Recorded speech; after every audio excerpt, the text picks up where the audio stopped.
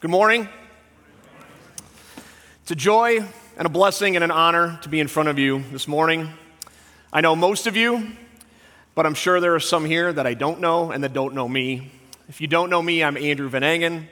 I'm one of the pastors on staff here at CTW. And each time Pastor David or Pastor Nathan have asked me to preach, it's a weighty responsibility, but it is a joy and privilege to do it. Now, most of you know that I grew up in Southern California. My birthday is in December, so the last half of my senior year in high school, I was 18 years old, and I was legally allowed to write my own school excuse notes, since I was technically an adult. So a friend of mine was able to do this as well. And we both just had one class after lunch, and for me, it was AP Biology. Now, I know many of you are in the medical field and have probably had to take many classes in biology. For me, it was my senior year, the last class of the day. I didn't really enjoy biology, and I really wasn't studying that hard in this class. So every other Friday, my friend and I would have lunch, grab our surfboards, and drive down to Newport Beach and go surfing. Man, did we think we were cool. We were living the California dream. So the first time I was able to write my own excuse note, I thought, okay, how am I going to word this? I didn't want to lie, so what was I going to say? So finally, something came to mind, and again, being an 18-year-old man, I thought I was very, very smart. So I said, I wasn't there because I wasn't in fifth period AP Biology because I was sick of it. See, I wasn't actually sick, but I was sick of it, right? So being an 18-year-old man, I thought I was so cool and so smart. I wasn't. I was just prideful and stupid, but I thought I was cool and smart. So I was sick of it. Now, you young people, don't do what I did. Honor the commitments that you have where God has placed you. Be diligent to go to school, go to class, do your work, do what you've been called to do. What I did was prideful and stupid. And often when you're doing something to look cool and smart to the world, it's usually prideful and stupid. So my friend and I would go and surf. And I met a lot of surfers on those Fridays. And I got called Hoss a lot. What are you doing here, Hoss? What kind of board you got there, Hoss? Aren't you a little big to be out here, Hoss? See, most of these surfers were about 5 feet and about 100 pounds, so they could get up on their board very quickly. Most of them didn't own a pair of closed-toed shoes. They lived with like 10 other guys in a small house. Their personal grooming and hygiene standards were tended to be a little lax. And they use the words dude and bro in every sentence. Now, clearly, I'm not a surfer, and I wasn't 25 years ago. I was a big, goofy guy who played football and was really, really bad at surfing. If you ever want a humbling experience, go surfing for just one day in 6-foot waves in the Pacific Ocean, and I guarantee you'll spend more time in the water than you will on your surfboard. But for those surfers that I met, surfing was everything to them. Everything they did was focused on surfing. Their jobs, their time, their money, everything they talked about was wrapped up in surfing. They were so committed to it that they hoped that at some point in their life they'd be recognized as such a great surfer that they'd be able to get paid lots of money and travel the world just to surf. Well, that didn't happen, or it happened for nobody that I knew. Now, a few weeks ago, my extended family, we rented a house in the Outer Banks in North Carolina. And we spent a lot of time at the beach. It was a great time, and I was trying to teach my 2 older children, Adele and Isaiah, how to boogie board. See, the concept is the same as surfing. You catch a wave and ride it in on your board, and you enjoy that time, and then you go out and do it again. But timing and commitment are very important to catching a wave. Now, your timing includes the placement of where you are at the water, how you have your board set up, what the waves are doing right then, and being aware of what others are doing around you so you don't run into them. And your commitment is important as well. See, if you commit to a wave too early, it's going to crash right on top of you, and you're going to get crunched, and it's going to hurt. But if you commit too late, you're going to miss the wave completely, and that could have been a really, really sweet ride. So these are the 2 things I'd like to focus on this morning: timing and commitment. Our scripture passage this morning is a great picture of timing and commitment. So our passage this morning comes from the book of Acts, Acts chapter 16. Please open your Bibles to Acts 16 and please stand for the reading of God's holy word. This is Acts 16, 22, verses 22 through 34. The crowd rose up together against them, and the chief magistrates tore their robes off them and proceeded to order them to be beaten with rods. When they had struck them with many blows, they threw them into prison, commanding the jailer to guard them securely. And he, having received such a command, threw them into the inner prison and fastened their feet in the stocks. But about midnight, Paul and Silas were praying and singing hymns of praise to God, and the prisoners were listening to them. And suddenly there came a great earthquake, so that the foundations of the prison house were shaken. And immediately all the doors were opened, and everyone's chains were unfastened. When the jailer awoke and saw the prison doors opened, he drew his sword and was about to kill himself, supposing that the prisoners had escaped. But Paul cried out with a loud voice, saying, "Do not harm yourself, for we are all here." And he called for lights and rushed in, and trembling with fear, he fell down before Paul and Silas. And after he brought them out, he said, "Sirs, what must I do to be saved?" They said, "Believe in the Lord Jesus, and you will be saved, you and your household." And they spoke the word of the Lord to him together with all who were in his house. And he took them that very hour of the night and washed their wounds, and immediately he was baptized, he and all his household. And he brought them into his house and set food before them, and rejoiced greatly, having believed in God with his whole household. The word of the Lord. Thanks be to God. Amen. Please raise your hands and pray with me. Father God, you are sovereign over all things. Lord, you love us so much, more than we deserve. We thank you for this. Lord, thank you for this, your word, and this written story that we have of salvation through Jesus that you've given us. Lord, as we look to you this morning, may the words of my mouth and the meditations of our hearts be acceptable in your sight, O Lord, our strength and our Redeemer. In Jesus' name, amen. Please be seated. So as I said, our passage today is a picture of timing and commitment. Now let me give you some background of what is recorded here in Acts. Earlier in the book, the Lord Jesus speaks to the Apostle Paul on the road to Damascus. See, he had been one of the main persecutors of the way. That was what the Christian church was called earlier, based on Jesus' saying, "I am the way, the truth, and the life." So Paul is persecuting the way, the Christian church. And he becomes a real believer in Jesus Christ on this road to Damascus. Now, he then goes and ministers to the church in Antioch. And from there, he goes on his first missionary journey with Barnabas.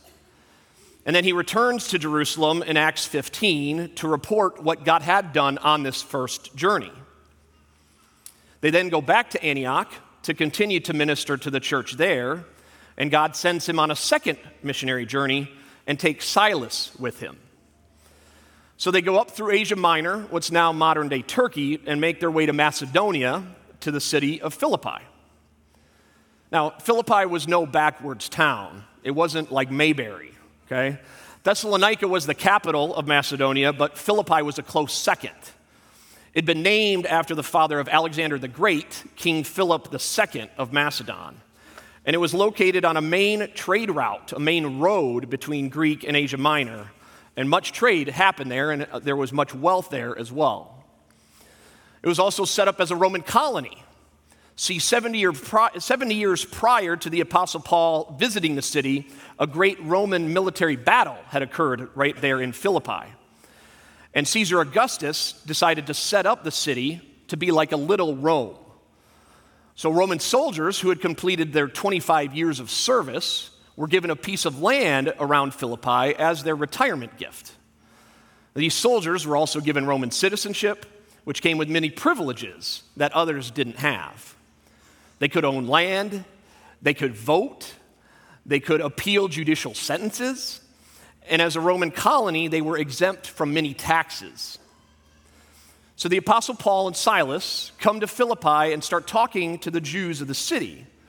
Now, there wasn't any synagogue there. The population was so small, they didn't have a synagogue, so they would go to the river and talk and pray.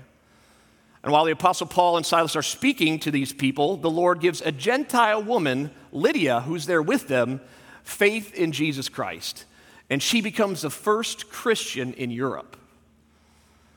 Then as they're speaking to others in Philippi, a different young woman who has an evil spirit is constantly following them around and yelling, "These men serve the real God, and they're telling you how to be saved." Well, finally, after several days of this, the Apostle Paul has had enough, and he casts the evil spirit out of her. Well, her masters have now had enough of these two men. See, when they first came to Philippi, they were probably just an annoyance, but now they're hurting their pocketbooks. See, these men made money off this young lady and what she said. So they drag the Apostle Paul and Silas to the local judges, and they have them beaten and imprisoned. Now, this is not like your regular prison cell. They're taken to the innermost part and put into shackles. It was probably dark, dingy, and those shackles were not made for comfort. They were made to inflict pain. So in my position with the government, I visit a lot of prisons. And our Constitution says that no one shall suffer cruel and unusual punishment. Federal prison is often given the nickname of 3 hots and a cot. You're given 3 meals a day and a place to stay. And some places are even called club fed, like it's some type of country club that you might want to go. I'm telling you, you don't. Okay? I can tell you that you don't want to go to a prison here in our country, and during the Roman Empire, you really didn't want to go to Roman prison.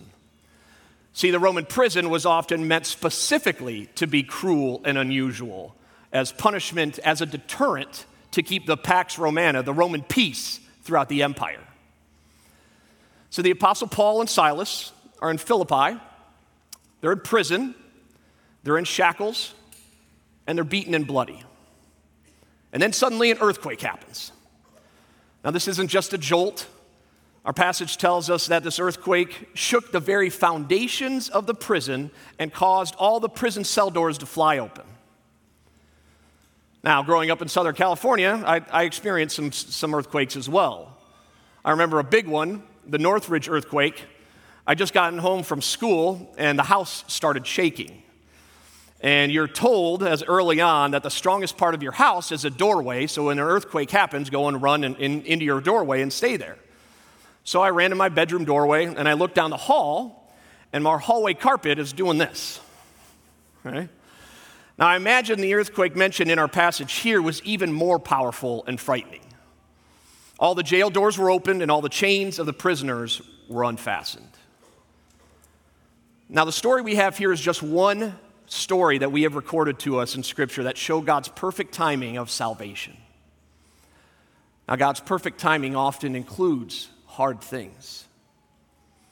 These two men, the Apostle Paul and Silas, have just experienced a tough situation. There are numerous other examples in Scripture of this as well. God gave Abraham hard things to deal with. Leaving his home, walking over 1,000 miles to a new land he knew nothing about. God promising he'd have a son, he and Sarah, making them wait 25 years for that son, and then later on instructing him to sacrifice that son. Or how about Joseph, being sold into slavery by his brothers, a slave, then in prison, and then being raised up as second in command of all of Egypt? Or what about Ruth, losing her husband, following her mother-in-law back to Israel, and then working in the field to harvest grain, and there being seen by Boaz? Or what about the thief on the cross? He is paying the penalty that he justly deserves for what he did, and that is where he meets Jesus. Or what about the man healed by the pool of Bethesda who'd been lame his whole life? Or the woman with the hemorrhage of 12 years that we heard about last week? The Lord God ordained all these difficult situations and circumstances. Think about your life today, this past week, this past month, this past year. What things has God ordained in your life to put you here right now, today? In my life, I think about how I went to college in West Michigan instead of Southern California. I wanted to go to Pepperdine University and surf in Malibu. What 18-year-old goes from Southern California to West Michigan? Who does that? Usually it's the 70-year-olds going the opposite direction. I think of the job of the youth pastor that I applied for after graduation that I didn't get, that pushed me into law enforcement, which then took us to Washington, D.C., then transferred to Toledo, Ohio. I think of our first year here at Christ the Word Church and our small group, where every family dealt with some type of crisis that year. I think of having breakfast with Pastor David and his exhortation for me to consider being a pastor, and then going through the REPC, which is a hard thing. See, all of those things the Lord ordained for me to be here right now, this morning. What about your life? Now, I know this past year has been an especially hard one for our church family.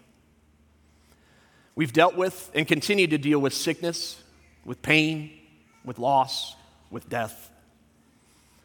Hard situations in our marriages, in our jobs, with our children, our relatives, our friends. The Lord uses these things to draw us to Him and to show us our need that we have for Him, to show us that He is God and we are not. And we need the saving faith that He graciously gives us. See, the Apostle Paul writes in 2 Corinthians 8 and 9 about the hardships that he endured. States, "For we do not want you to be unaware, brethren, of our affliction, which came to us in Asia, that we were burdened excessively beyond our strength, so that we despaired even to life. Indeed, we had the sentence of death within ourselves, so we could not trust in ourselves, but in God who raises the dead." See, the Apostle Paul recognized that those hard things were so that they would rely on God and not themselves.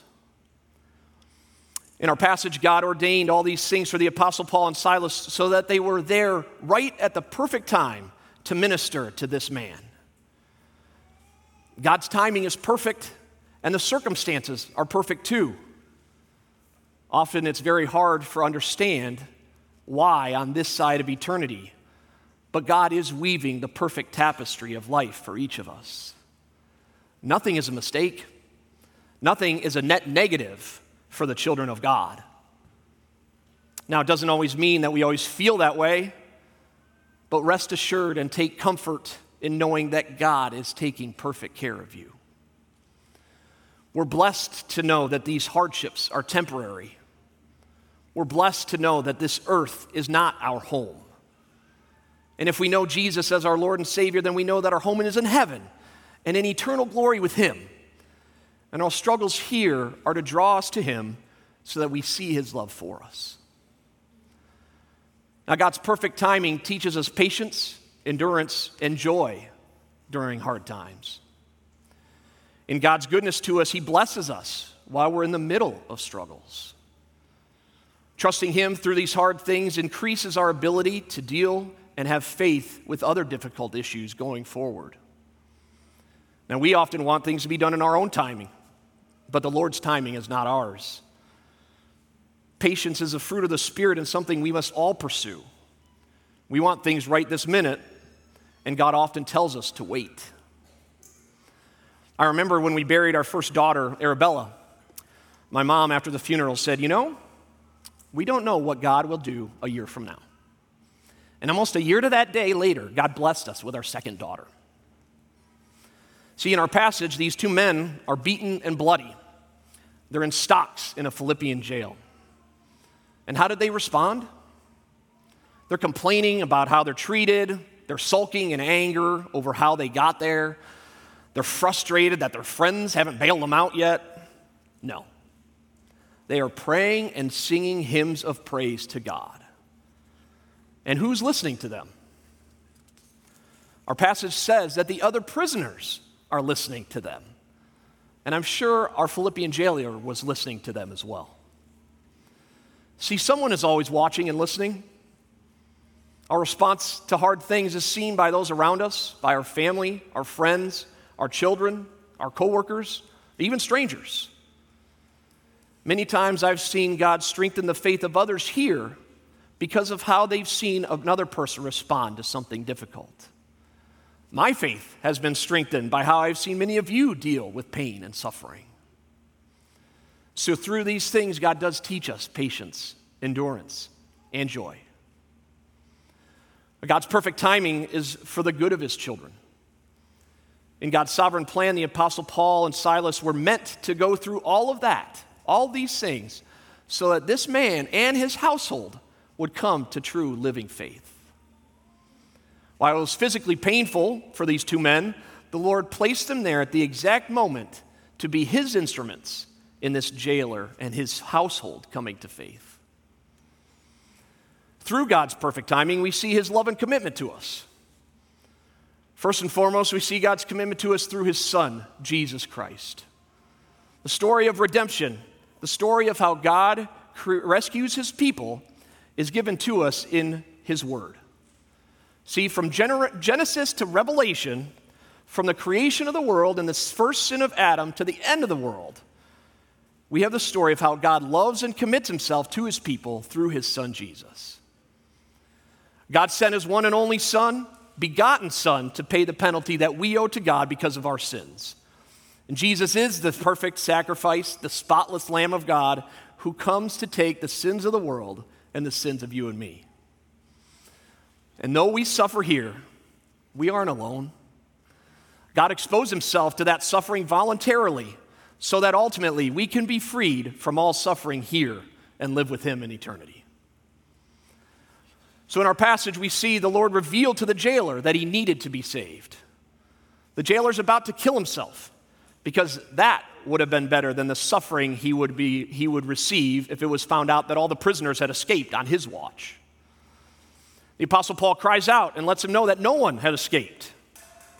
At that moment, the jailer knows he's missing something. Something in his life is off. He knows he needs to be saved and asks a question of all questions. What must I do to be saved? Then through the Apostle Paul and Silas's answer and teaching, he and his whole family come to true saving faith in Jesus Christ. See, the Lord revealed to him that there was something missing in his life, that he needed to be rescued. He recognized there was a hole in his soul that needed to be filled, and needed to be filled right now. And as we're all born in sin, we all have that same need to be rescued, that same missing piece, that same hole in our souls. See, the jailer was humble enough to ask what he needed to be saved, to ask what he needed to fill that hole. It's the question of all questions, and I hope each one of us here have asked the same question. What must I do to be saved? God gives us the answer through the Apostle Paul and Silas. Believe in the Lord Jesus Christ and you will be saved, you and your household. See, other religions say do this, do that, and hopefully at the end, you will have done enough good deeds to overcome all the bad.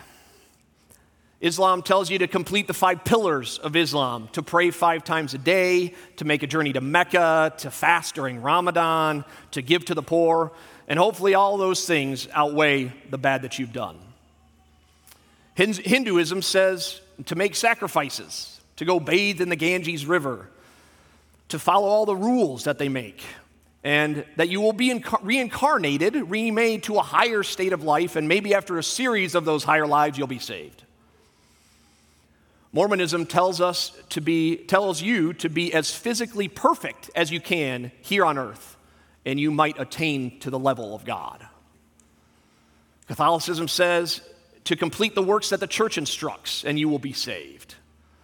The problem with all those things is that they look to things that we can achieve to earn entrance into heaven based on our own works. And this is what the jailer was doing. He likely knew that he would be responsible for the prisoners. He knew that he'd be held responsible for their escape, and so he was willing to pay the penalty for himself. The Bible says the opposite. It says that we've all messed up too badly to pay the penalty for our own sins. The Apostle Paul responds to his question about how he could be saved by saying, look, you can't do that. You can't save yourself. You've done messed up too badly to do anything to fix it yourself. But the wonderful news is that though you can't do anything, you can believe in the love, kindness, and power of God for you. Only Jesus can save you. Only Jesus can pay what you owe. This is what he was sent to do, to pay this penalty for us as a perfect sacrifice to God. So the Lord's commitment to us is shown through the life and work of Jesus Christ. Now, the Greek word here that's used in this passage for save is sozo. It's the same word that's used in most of the New Testament when it speaks of salvation. The literal translation means to be rescued from a terrible condition.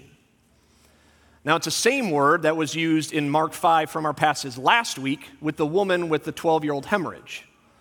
When she touched Jesus, her faith made her well. It saved her. She was saved. She was sozoed by faith in Jesus. She was rescued by Jesus from the terrible condition that she was in physically, and she was rescued by Jesus from the terrible condition of her soul.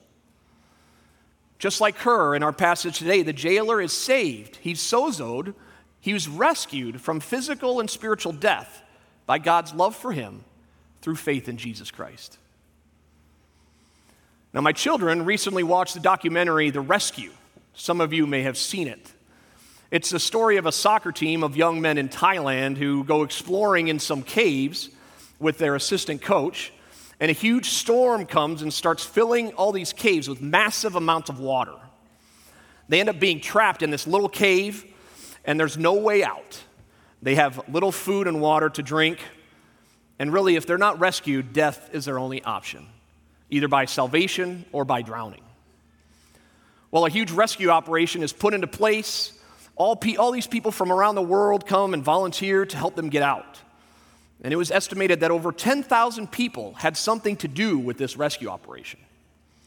They get British cave divers and Air Force pararescue personnel to help plan this rescue mission, and they're able to get all 13 young men out of that cave safe and sound. See, that team was rescued from the terrible condition of this cave and delivered to life. It's an incredible story. The story given to us here about this Philippian jailer this morning is even better than that. The jailer was rescued from a terrible condition.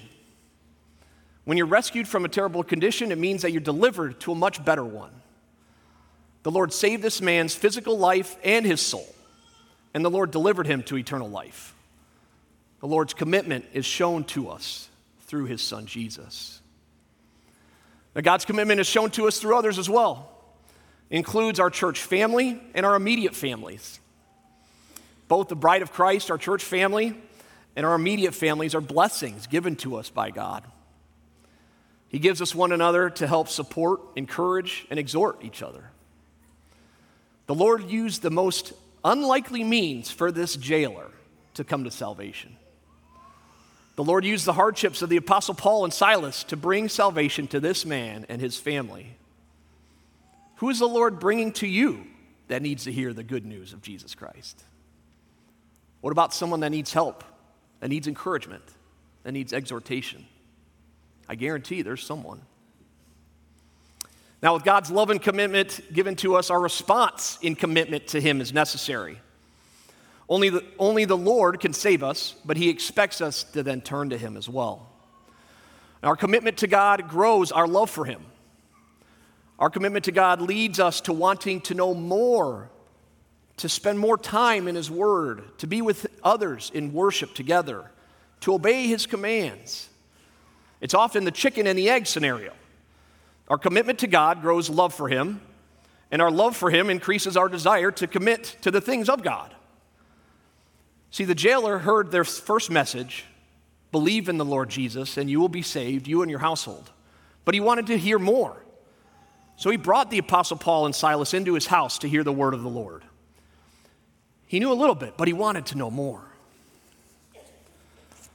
Over the next couple weeks, we have many ministries starting up here at CTW. If you haven't already, I exhort and encourage you to commit yourselves to a Bible study, to a small group, to a Truth and Life class, to Awana. Make a commitment to the Lord, and you will see your love for him grow. See, our commitment to God grows our love for him. We also see the powerful influence that commitment to God can have on others around us. Our commitments are shown through real action. You can often tell a person's commitment by their calendar and their pocketbook, what they spend their time and their money on. See, the commitment of those surfers was obvious to everyone. Surfing consumed everything they had, their money, their time, everything. What they talked about, who their friends were, all that they had. If someone looked at your calendar and your pocketbook, what would they say you're committed to? Fathers and mothers, what would your children say you were committed to if asked? They often do the things that we want to do. They listen to the same music we like. They play the same sports that we do. And they often commit to the same things that we will. Are we leading our families in our commitment to the Lord? We just sang, hallelujah, all I have is Christ. Hallelujah, Jesus is my life. Do our words and actions match up to our commitment to the Lord? Do we talk and show how important this is to those around us? See, our commitment to God also solidifies our faith through real action. The jailer went out and was baptized. Now, this act didn't save him, just like it doesn't save us, but it's a real sign and seal of true faith in Jesus Christ. Not only the jailer was baptized, but also his whole family. And his concern for others didn't stop there either. He goes and cares for the Apostle Paul and Silas as well. He washes and cares for their wounds. He brings them into his house. He feeds them. See, our love and actions toward others show our commitment to God because he commands us to do this, to love one another, to love our neighbor. And so our commitment to God is shown through this care for others. Lastly, our commitment to God builds our hope towards the future. If the Lord has saved us, has rescued us from a terrible condition, then we've been delivered to an even greater condition. In fact, the greatest condition possible. Through Jesus Christ, we've been delivered from the condition of sin and death and the condition to eternal life with the Lord. And in this life, if the Lord has saved us through Jesus Christ, we've been saved from being slaves to sin to being free to righteousness. Before, we were unable to loose the shackles of sin, but now we've been set free and able to follow God. Now, most of you know my dad. He's been here and preached here several times. And if you spent much time around him, you know that he's a very good storyteller. See, he and my mom were missionaries in southern Mexico for 12 years, and then he taught at Fuller Seminary for over 25. Now, I think part of him being such a good storyteller was to keep his seminary students awake during his class, but he has a lot of interesting stories. And if you ever get a chance, just go up to him and ask him what his most interesting story of being a missionary was. Every time I've heard someone ask that, I've heard something different. So when they're here, do that. But growing up with he and my mom, we'd often have seminary students over to our home for meals. And at times I was blessed to travel with my dad to other countries. And often his second or third comment to the person he's talking to, man or woman, would be, tell me your story. Now, he didn't mean where you grew up or what school you went to or what you were doing tomorrow. What he meant was, tell me the story of how the Lord saved you. See, each of us here this morning who are followers of Jesus have a great story to tell, just like the Philippian jailer. At some point in our lives, God led us to ask the same question, what must I do to be saved? And God used his word, a pastor, a teacher, a friend, a parent, maybe a stranger, to give us the same answer that the Apostle Paul and Silas gave. Believe in the Lord Jesus Christ and you will be saved. You look back at your life and you see the point when that occurred. See, we were slaves to sin, and then God opened our eyes and our hearts to our need of Jesus, and he rescued us, and he changed us, and everything was different. And you were able to turn away from your sin and pursue holiness.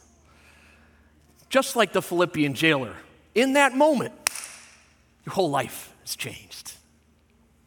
Praise the Lord. Your story is important. Who do you tell your story to? Do your friends, your family, your coworkers know how God has changed you? What he's done and is doing in your life? They should. Tell them your story. Come tell me your story. I want to hear how God has changed you and what he's doing. Now, if you're here this morning and you don't yet know Jesus Christ as your Lord and Savior, maybe you have a different story. Maybe you're here this morning and you feel like you're in the middle of an ocean with no surfboard, and the hard waves of life just keep crashing on top of you, and you can hardly breathe. Maybe you feel like you've just been through a huge earthquake, and you don't know what to do. God has brought you here for a specific reason. His timing's perfect. If you don't know Christ, I encourage you, I implore you, do what the Philippian jailer did.